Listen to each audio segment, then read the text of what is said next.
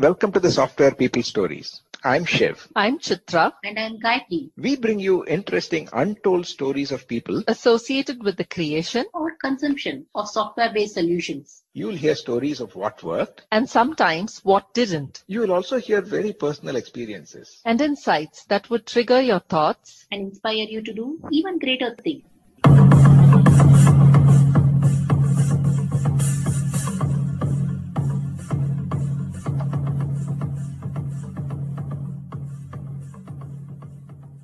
Welcome to this episode of the Software People Stories.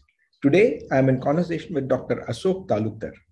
He is a very difficult person to describe in a few words. He has done so many things. So when we start talking about his origin story, it felt more like tech nostalgia, talking about standards, companies, and applications of the 1980s.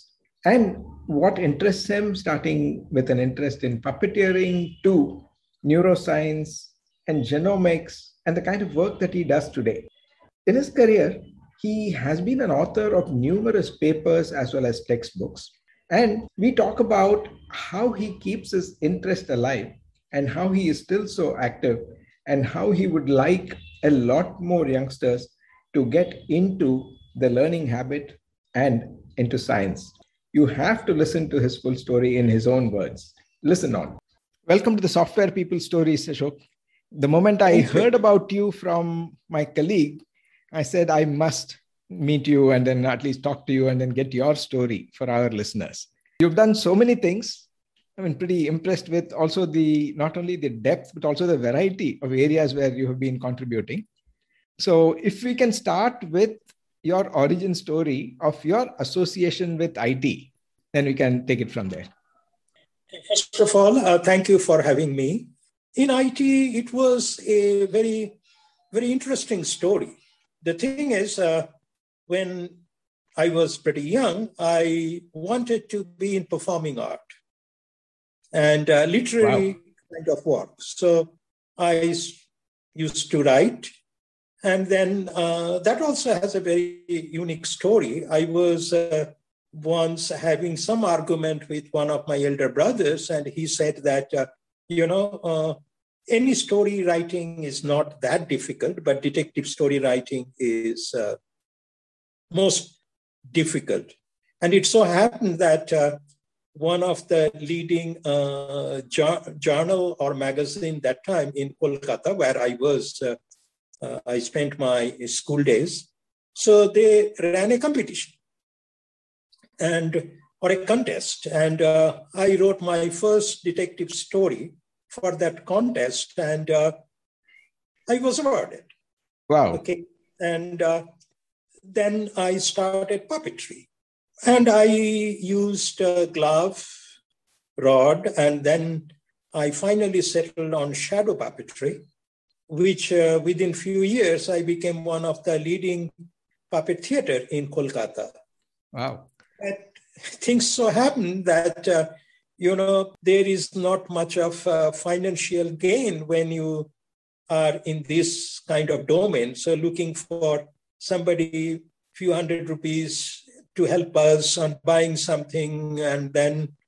But things so happened that by the time I finished my BSc and MSc, and I always wanted to be in teaching.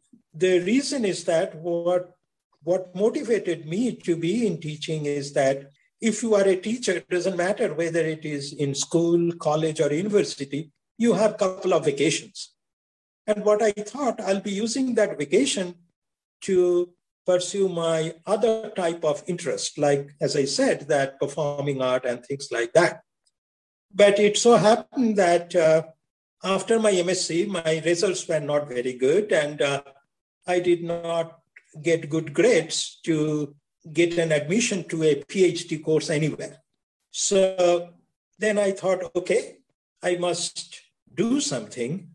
And that is the time when I used programming as my way of living, So it was 1976 when I finished my master's, and then I went for PhD studies in Jadavpur University. And then I started doing programming and as a research scholar. And then what happened from there, I first started using Burroughs 6800. Yeah, that's what I was going to ask. At that time, Jadavpur University was known to have a Burroughs machine. I also started my career on Burroughs. So Burroughs 6800 and started with Fortran for my PhD studies. Okay. And that time, as I said, my grades were not very good. I did not get a scholarship, but I somehow managed and started doing it. And you can say that was the inception of my journey in IT. That time IT was not there. I would say that in 1976, I wrote my first Fortran 4 program. And Burroughs came a little later. First, I started using it at Calcutta University. And if I remember it right, it was IBM 1130. Okay. And then in Jadavpur University, the Burroughs 6800 came sometime at the fag end of the year, which took few months to be installed. And once I went to Madras IIT to use IBM 370. Once Burroughs was installed, I started using it as a research fellow for some other professors. And you can call it a kind of programming job. I learned from the book of Professor Rajaraman, Fortran. Yes, I remember. And started from there. So I was there for a few years, and then I registered for PhD studies. But in my journey, there are lots of ups and downs. So things didn't work out well. I left that and joined NIC in Kolkata, National Informatics Center, which had Hewlett-Packard, I think it is 3000, okay, which also Fortran 4. But anyway, and then in 1982, I joined ICL India or IKIM. And that time, as you know, in India, mini computers started coming in. And ICL, they got System 25 rebranded as IKIM 101. And the first IKIM 101 was ordered by Coles Crane in Kolkata. They wanted OLTP. And in System 25 or IKIM 101, it was called IAS, Interactive Application Services. Okay. And there were many challenges due to voltage fluctuations and power. You know, in those days, UPS was not that popular. But IKIM 101 became quite popular because within the machine, there was a stabilizer, and they call it battery backup. So if the power goes down, the battery in the computer just keeps the memory alive. No disk, nothing will work, but it will ensure that the memory is not dead. Okay. Memory is alive. So IKIM 101 became pretty popular. I'm talking about the 1980s. And then so happened that some of the government organizations like LIC and Reserve Bank or the Nationalized Bank, they decided for digitization. So there was a move to digitize all their applications. And then a little later, Wipro came in, and then HCL also came into the market with small computers. PC was not there in those days. So this IKIM 101, because of its strength on battery backup, we were able to enter into LIC as a POC, and they gave us some application. But the problem was in IKIM 101, there was no software for data entry. As when you go for, digitization, the first major work is that to convert all your paper data into the machine. So the few years is only the data entry, nothing else. Mm-hmm. And in IKIM 101, we did not have any data entry software. So my first product, which I wrote in 1983 or 84, I don't remember exactly, is called ODE, Online Data Entry. And that was super hit. Super hit because LIC decided finally to give the order to us, okay, even though they were a competition, but this software. And after that, RBI came up with the idea of digitizing all the nationalized bank and other banks. Private banks, they have their liberty to choose any machine they want. So our 101 went to Greenless Bank, and another ICL, that is ME29, went into Hong Kong Bank, Bombay, Hong Kong Bank of Middle East. That is another story which I don't want to go into right now. But that time, RBI said that we will be using COBOL as the programming language for all the banks. Okay. So what to do? In IKIM 101, it was only assembler. And IAS and all those things, you had to write the code in assembly. I'm talking about 82, 83. So COBOL was there, but it did not meet the spec which RBI wanted. So, and by that time, due to LIC and few other projects, I was earmarked as the person who starts when everybody stops. And that was good and bad. Good in the sense is that I started learning many things, but bad is that I had few successes, and rest of my life started from there to retain that reputation, that when everybody stops, Ashok starts. And that is bad about me, and that is why even in this age, okay, I do something different, new, and you asked me a question, this variety, that variety started practically.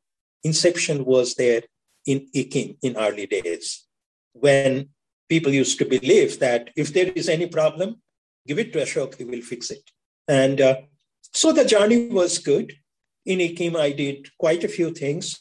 I mean, first time, after some time in 1985, 86, IKIM decided to enter into the networking market. And, PNT, which in those days was DOT, they decided to go for 197, online directory inquiry. And for that, there was no network in India those days. So we got X25, X3, and X18, and some of those standards. So I wrote software on a mainframe, which is 2966, to do reverse emulation, because in India at that time, foreign currency crisis was at its peak. So government said, anything which is manufactured in India has to be integrated with it. We will only get the CPU imported. So disk drives, terminals has to be in India, manufactured in India. And that time, the only Indian manufacturer was a company called Intchem in Chennai. And Intchem, they did Kokusai compatible terminal. Now, it is a dumb terminal, but its form factors and everything was compatible with Kokusai. Now, how to make that terminal work with a mainframe? So on the mainframe, the first time in the world, I wrote reverse emulator. That means in the mainframe, we'll be doing the reverse emulation and convert the mainframe form factors into Kokusai form factor and send it through X3, that is RS-232 link, over a 1200 baud modem to the 197 inquiry directory services. Okay. You can understand how complex. And what used to happen, because it was 1200 bits per second line, and their modems were also manufactured in India, and they used to fail very frequently. So what started happening? There were hanging sessions. The session started by an operator, and due to this bad quality of this modem link, the link breaks. But the session is there in the mainframe because it is running a reverse emulator. It doesn't know what is the status of that. Then I had to change all those things and use some of those as a strength and make sure that the operator could reconnect to, because it was a mainframe, I was maintaining the session.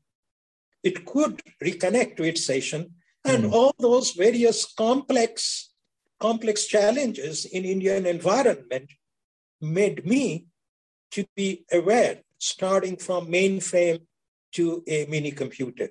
Okay. So various products and solutions started in EKIM by me, started from ODE, and then networking and so on and so forth. Of course, in EKIM, I got quite a few awards, excellence awards, and so on and so forth. And banks, whether it is Hong Kong Bank became a customer. And that was another very interesting story. What happened is that I wrote a networking software where a IBM PC XT could work as a terminal in ME29, which Hong Kong and Shanghai Bank had. Okay.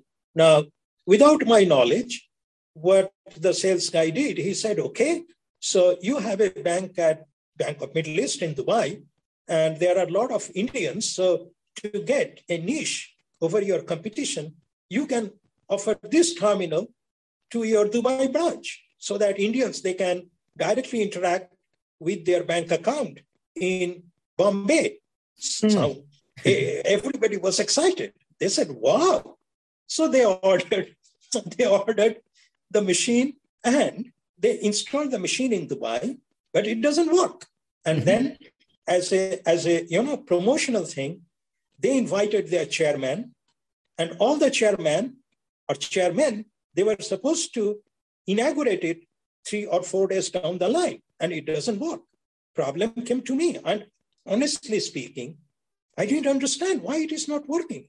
It is working in Bombay in the same room, but it doesn't work from Dubai.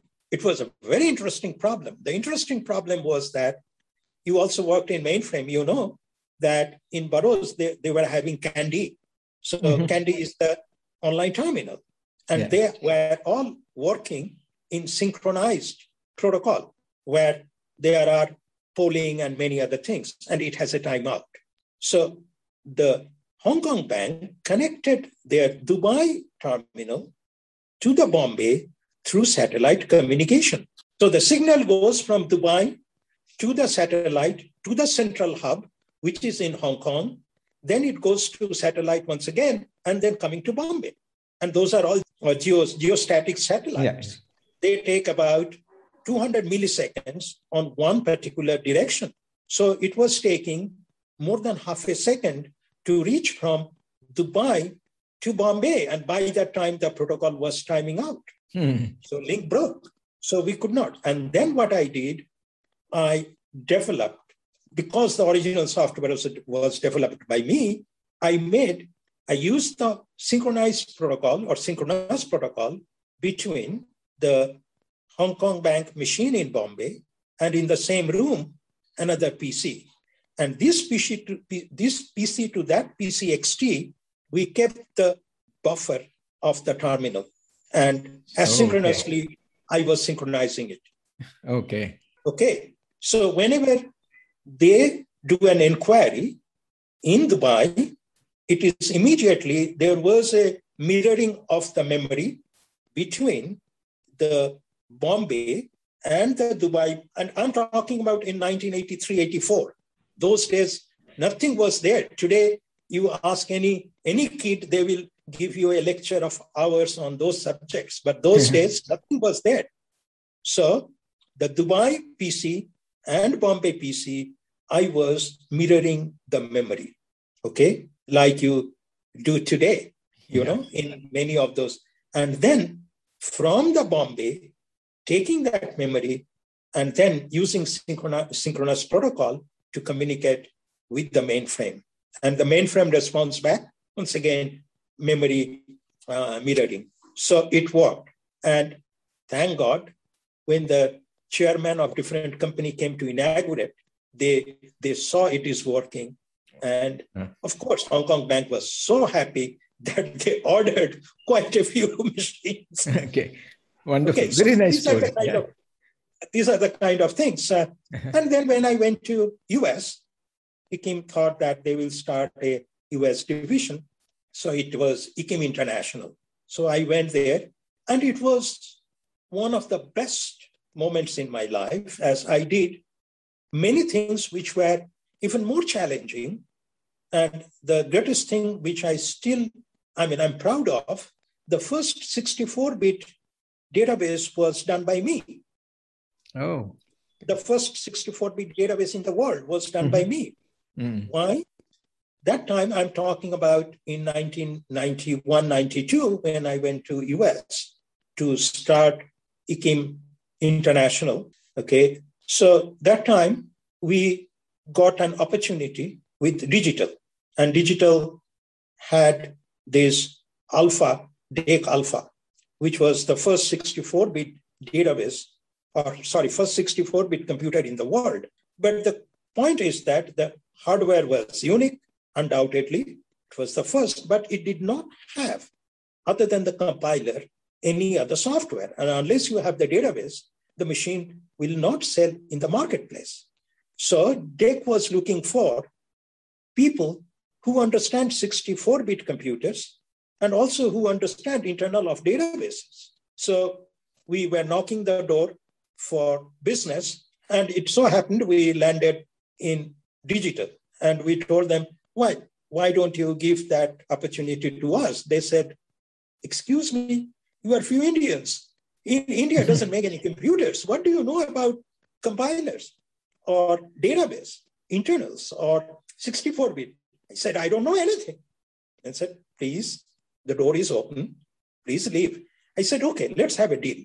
You give me a computer and give me 4 weeks' time. If I can make it work, you sign a deal with me. And if I fail, you don't have any commitment, as I'm not asking any money from you, either at advance or signature of any contract. They said, okay, we don't mind. As for last 6-7 months, we are looking for people who know 64-bit computers or architecture and also know database internal. So if you are not asking any money, we are fine. I said, okay, you will be surprised. Digital arranged an office for me in Menlo Park in Informix office. And Informix was the first to come up with the multi-threaded programming. They call it DSA, Distributed System Architecture. Okay. And for 64-bit database, I wrote the first assembly program for Informix on that DEC Alpha, so that the Informix database works on that and can work in a multi-threaded fashion. Okay. So, and it was practically also the first multi-threaded, multi-server application of the database. And after 4 weeks, it worked. And then, as our original understanding, DEC paid me from day one when I entered that office. Oh, very nice.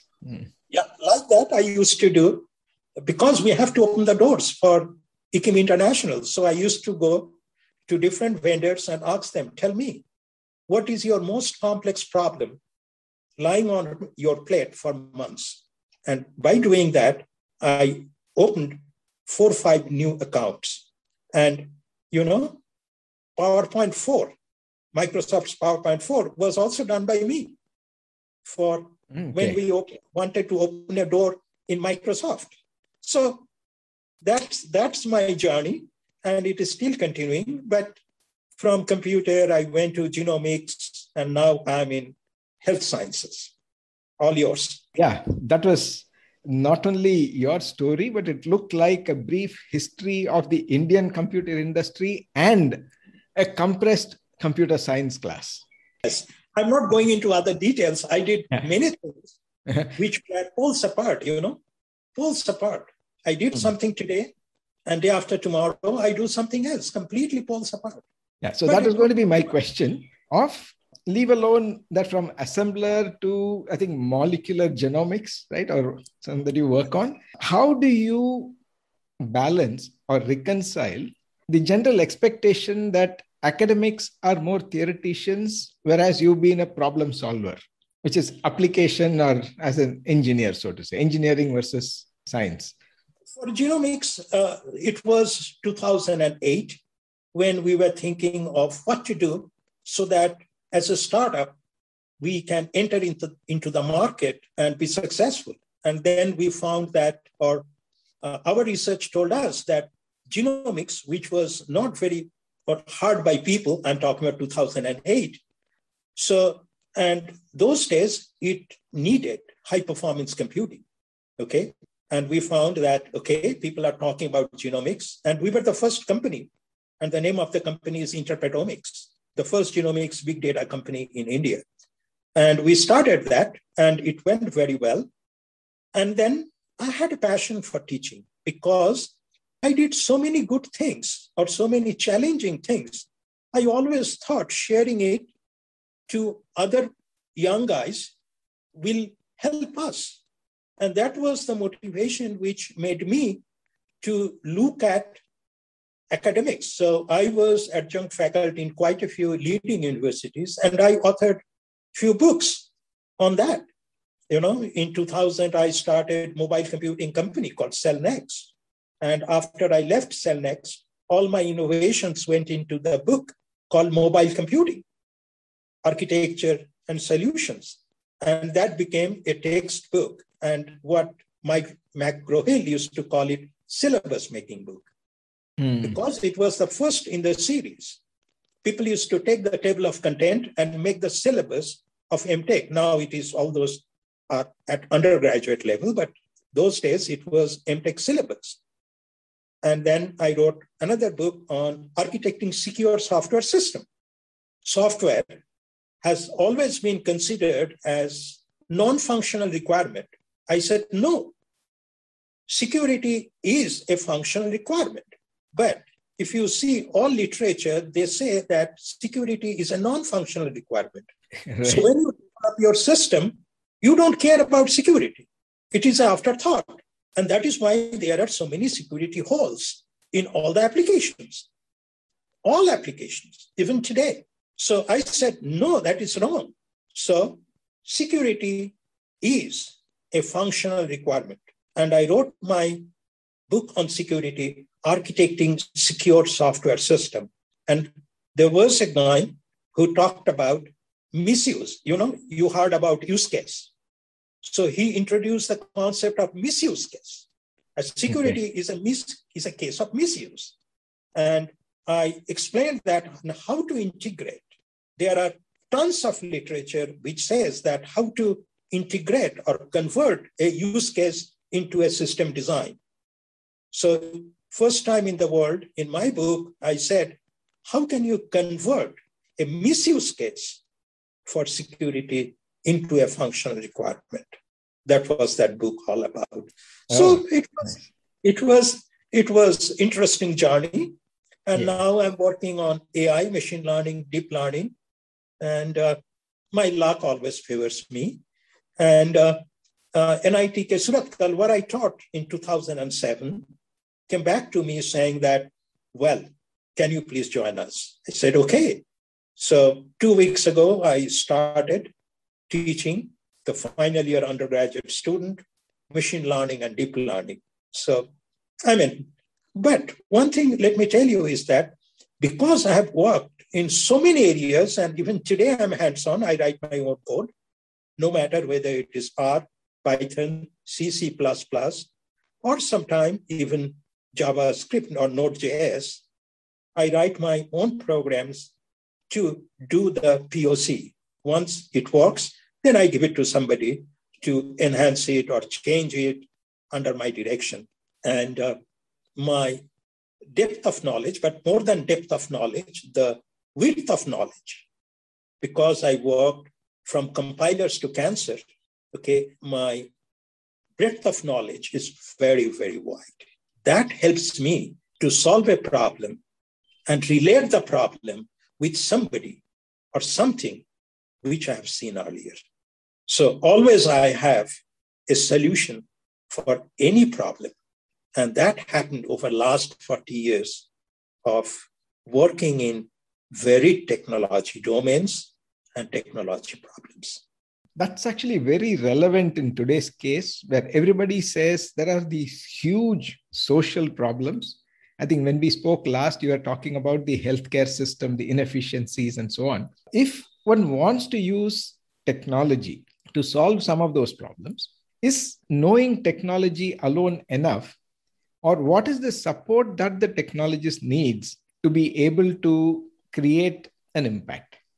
I don't think it would be appropriate for me to say yes or no to your question, but let me tell you this. If it is a synthetic system, and let me define what I mean by synthetic system. Synthetic system are those systems where human beings conceive the idea and they make the architecture like a building. But when I'm with nature, for example, you are working on healthcare, human health. Now, the challenges with healthcare or human health is that the unknowns are much more. Whereas in a banking system, we define what is unknown, what is not unknown, and we do a system spec depending upon what we know. But in healthcare or any of those biological or natural systems, the unknowns are too high. We do not know. Even today, new theories are coming. I mean, before Newton, nobody knew about gravitation. Of course, there were a few guys, they talked about many of those things. So some of the natural problems, many of those stalwarts, they gave an equation.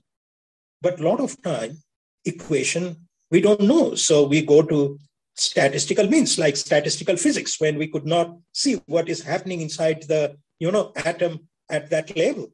So statistics and all those things came in. Now, to answer your question, what happens is that in healthcare, you need to have an understanding of both the domain, which is necessary in any type of application. But in healthcare, I would say that it is slightly different. The reason is that not just knowing the healthcare or medicine is sufficient. You need to have a much wider view of the problem. Otherwise, there will be side effect. And when we solve a problem, most of the time, what we do, we call it the reductionist approach. We take a large problem, break it into smaller pieces, and we find solution for that smaller pieces, and then we stitch it up. It will not work in healthcare. There is no, one size fits all. If I give a drug, that drug will work for somebody. The drug will not work for many people. That drug will be toxic for many, many other people. Oh. So there is no one size fits all. Now, this reductionist approach does not always work in healthcare. And as I said, that I have been working in so many domains, so many verticals, including genomics, it helps me to understand the problem at a system level, not at a reductionist, smaller piece level. So I can move from system level to the, reductionist, smaller piece, and then move to and fro and manage that.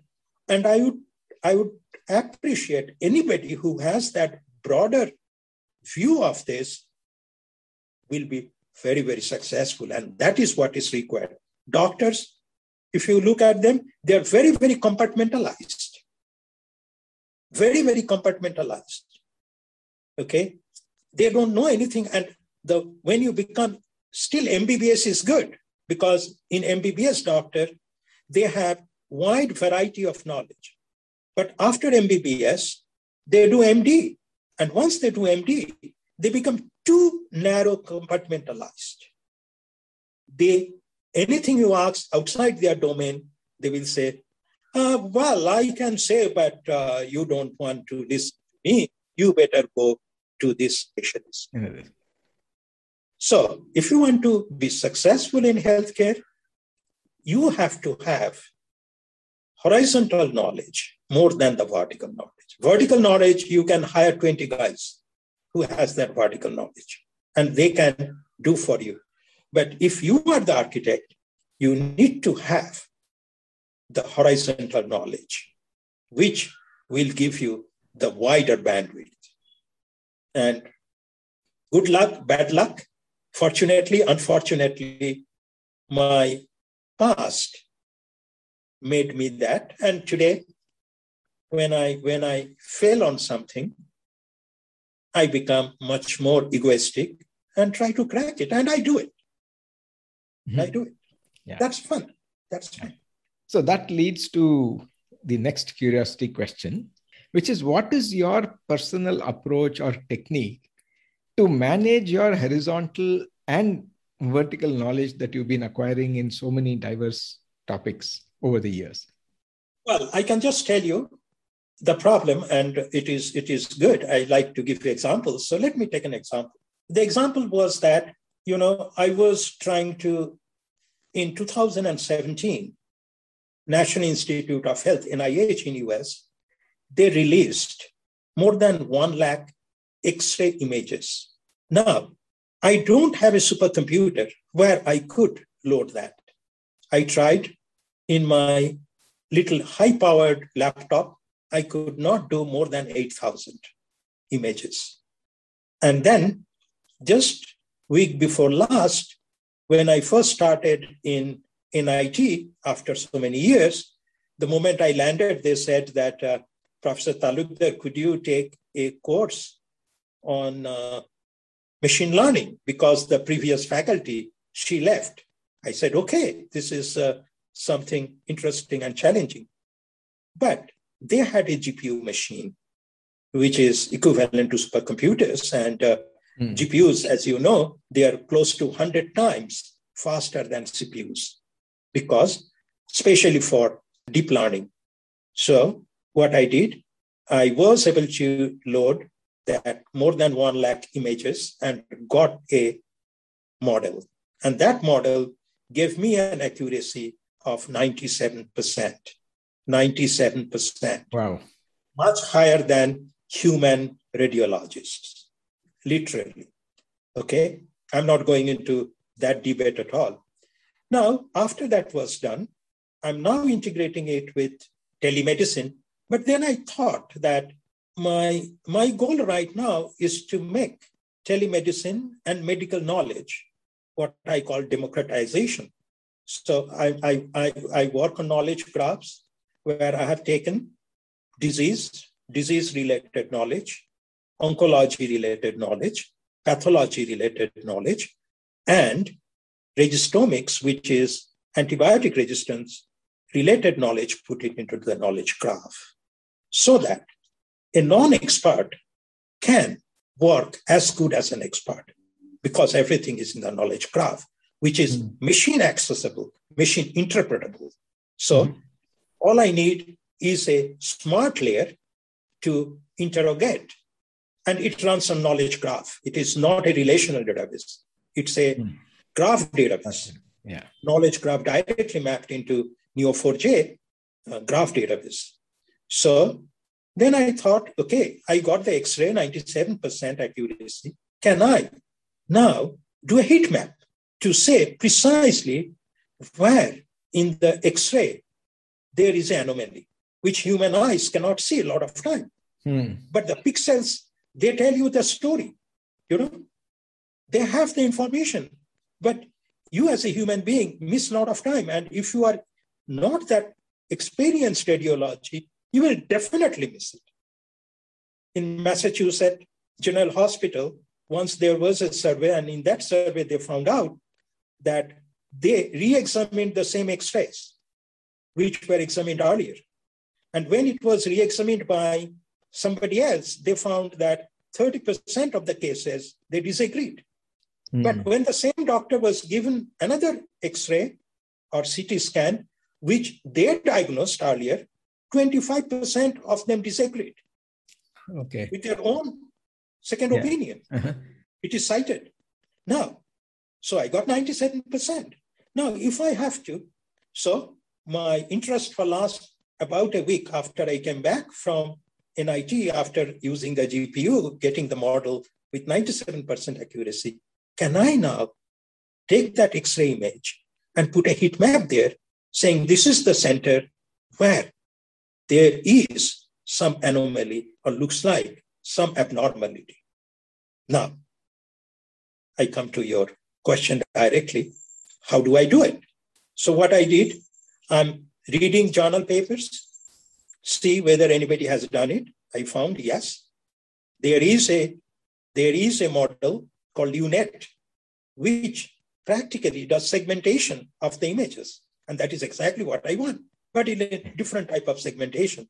So I found the paper, trying to understand, looking for open source. I found quite a few open source, but none of them are fitting to my requirement. So I'm now taking those open source code, playing with that, understanding it. And trust me, by next week, I'll be going through at least 30, 40 open source code and at least 4 or 5 papers and 5, 6 tutorials, try to understand at the deep level of it. And the moment I'm done, then I will do copy-paste code from all those open source codes and then use on my data. It will work, but it will not work the way I want.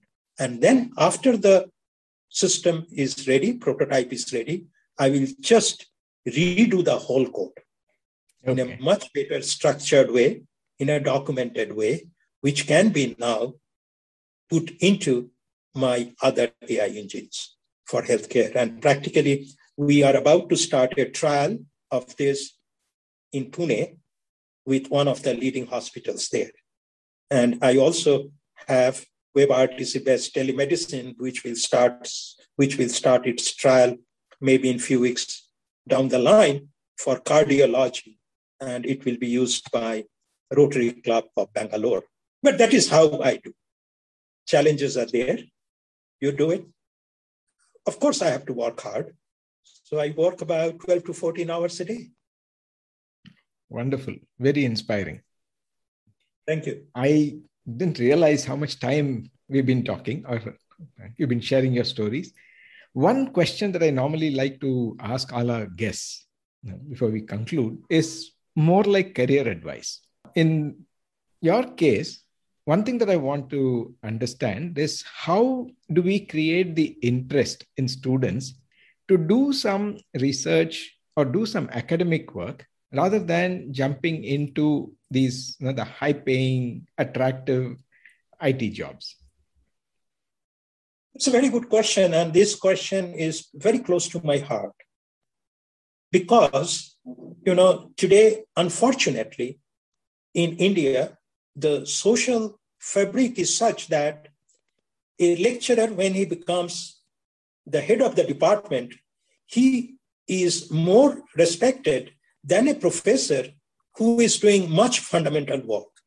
Everybody, so after age, if I ask you to hire me, not you as Mr. Shivguru, but if you are an HR guy, if I ask you to hire me, you will say that I'm overqualified or I'm old. I cannot make it. But the point is that now the judgment in our society, or we judge by who is earning how much of money. But I would like to tell every young guys that, look, MBA will help you to reach somewhere. But beyond that, what? What about tomorrow? If you want to be productive like me, then you have to be both theoretical and also experimental. And you need to expand your knowledge base. Going to administration, becoming a manager is good. It will fetch you more money and respect in the society. But then HR guys, after 45 or 50, if you are made redundant, you have a serious problem. If you want to extend your life expectancy in technology areas, then you have to update your knowledge and be hands-on. That's all I want to say. And that is why almost I'm quite old. My age is close to 70. At this age, institute like NIT request me to take class, and that also in deep learning, machine learning, and I use GPU. And now I'm telling the PhD students and some of the faculties in NITK how to use GPU. Mm-hmm. GPU machine was lying there for long, but they did not know how to use it. And I'm not exaggerating, it's fact. Because it runs on Unix. And we have lost touch. with Unix or any of those systems. Windows is very user-friendly, but it also makes people dumb. And this is what I say. Unix is written by smart guys for smart people, whereas Windows are written by smart guys for not so smart people, which is majority of the population. But when somebody is an IT professional, I would definitely advise them not to use Windows. You use Linux or Unix because there is no GUI. Of course, you can get, all those Windows and other things today. If things work, plug and play, nothing like it.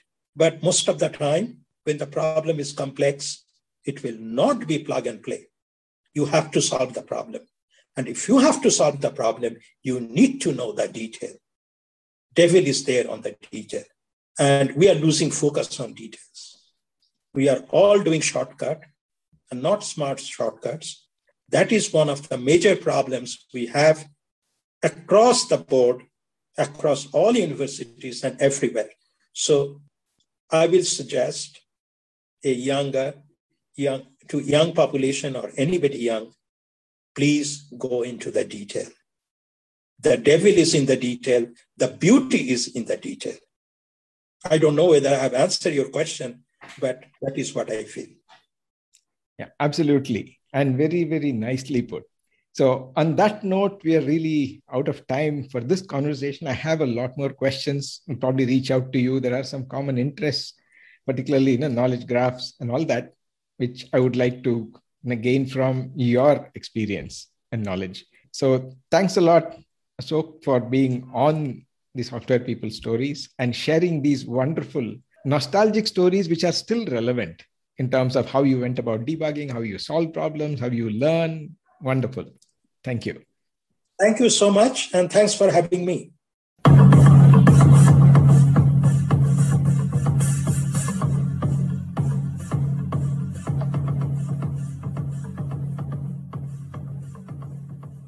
We thank Siddharth for the music and Anita for promoting the Software People Stories. If you like this episode, Please subscribe on your favorite podcast client. And spread the word in your network. if you'd like to share your story, Contact us at podcasts@pm-powerconsulting.com.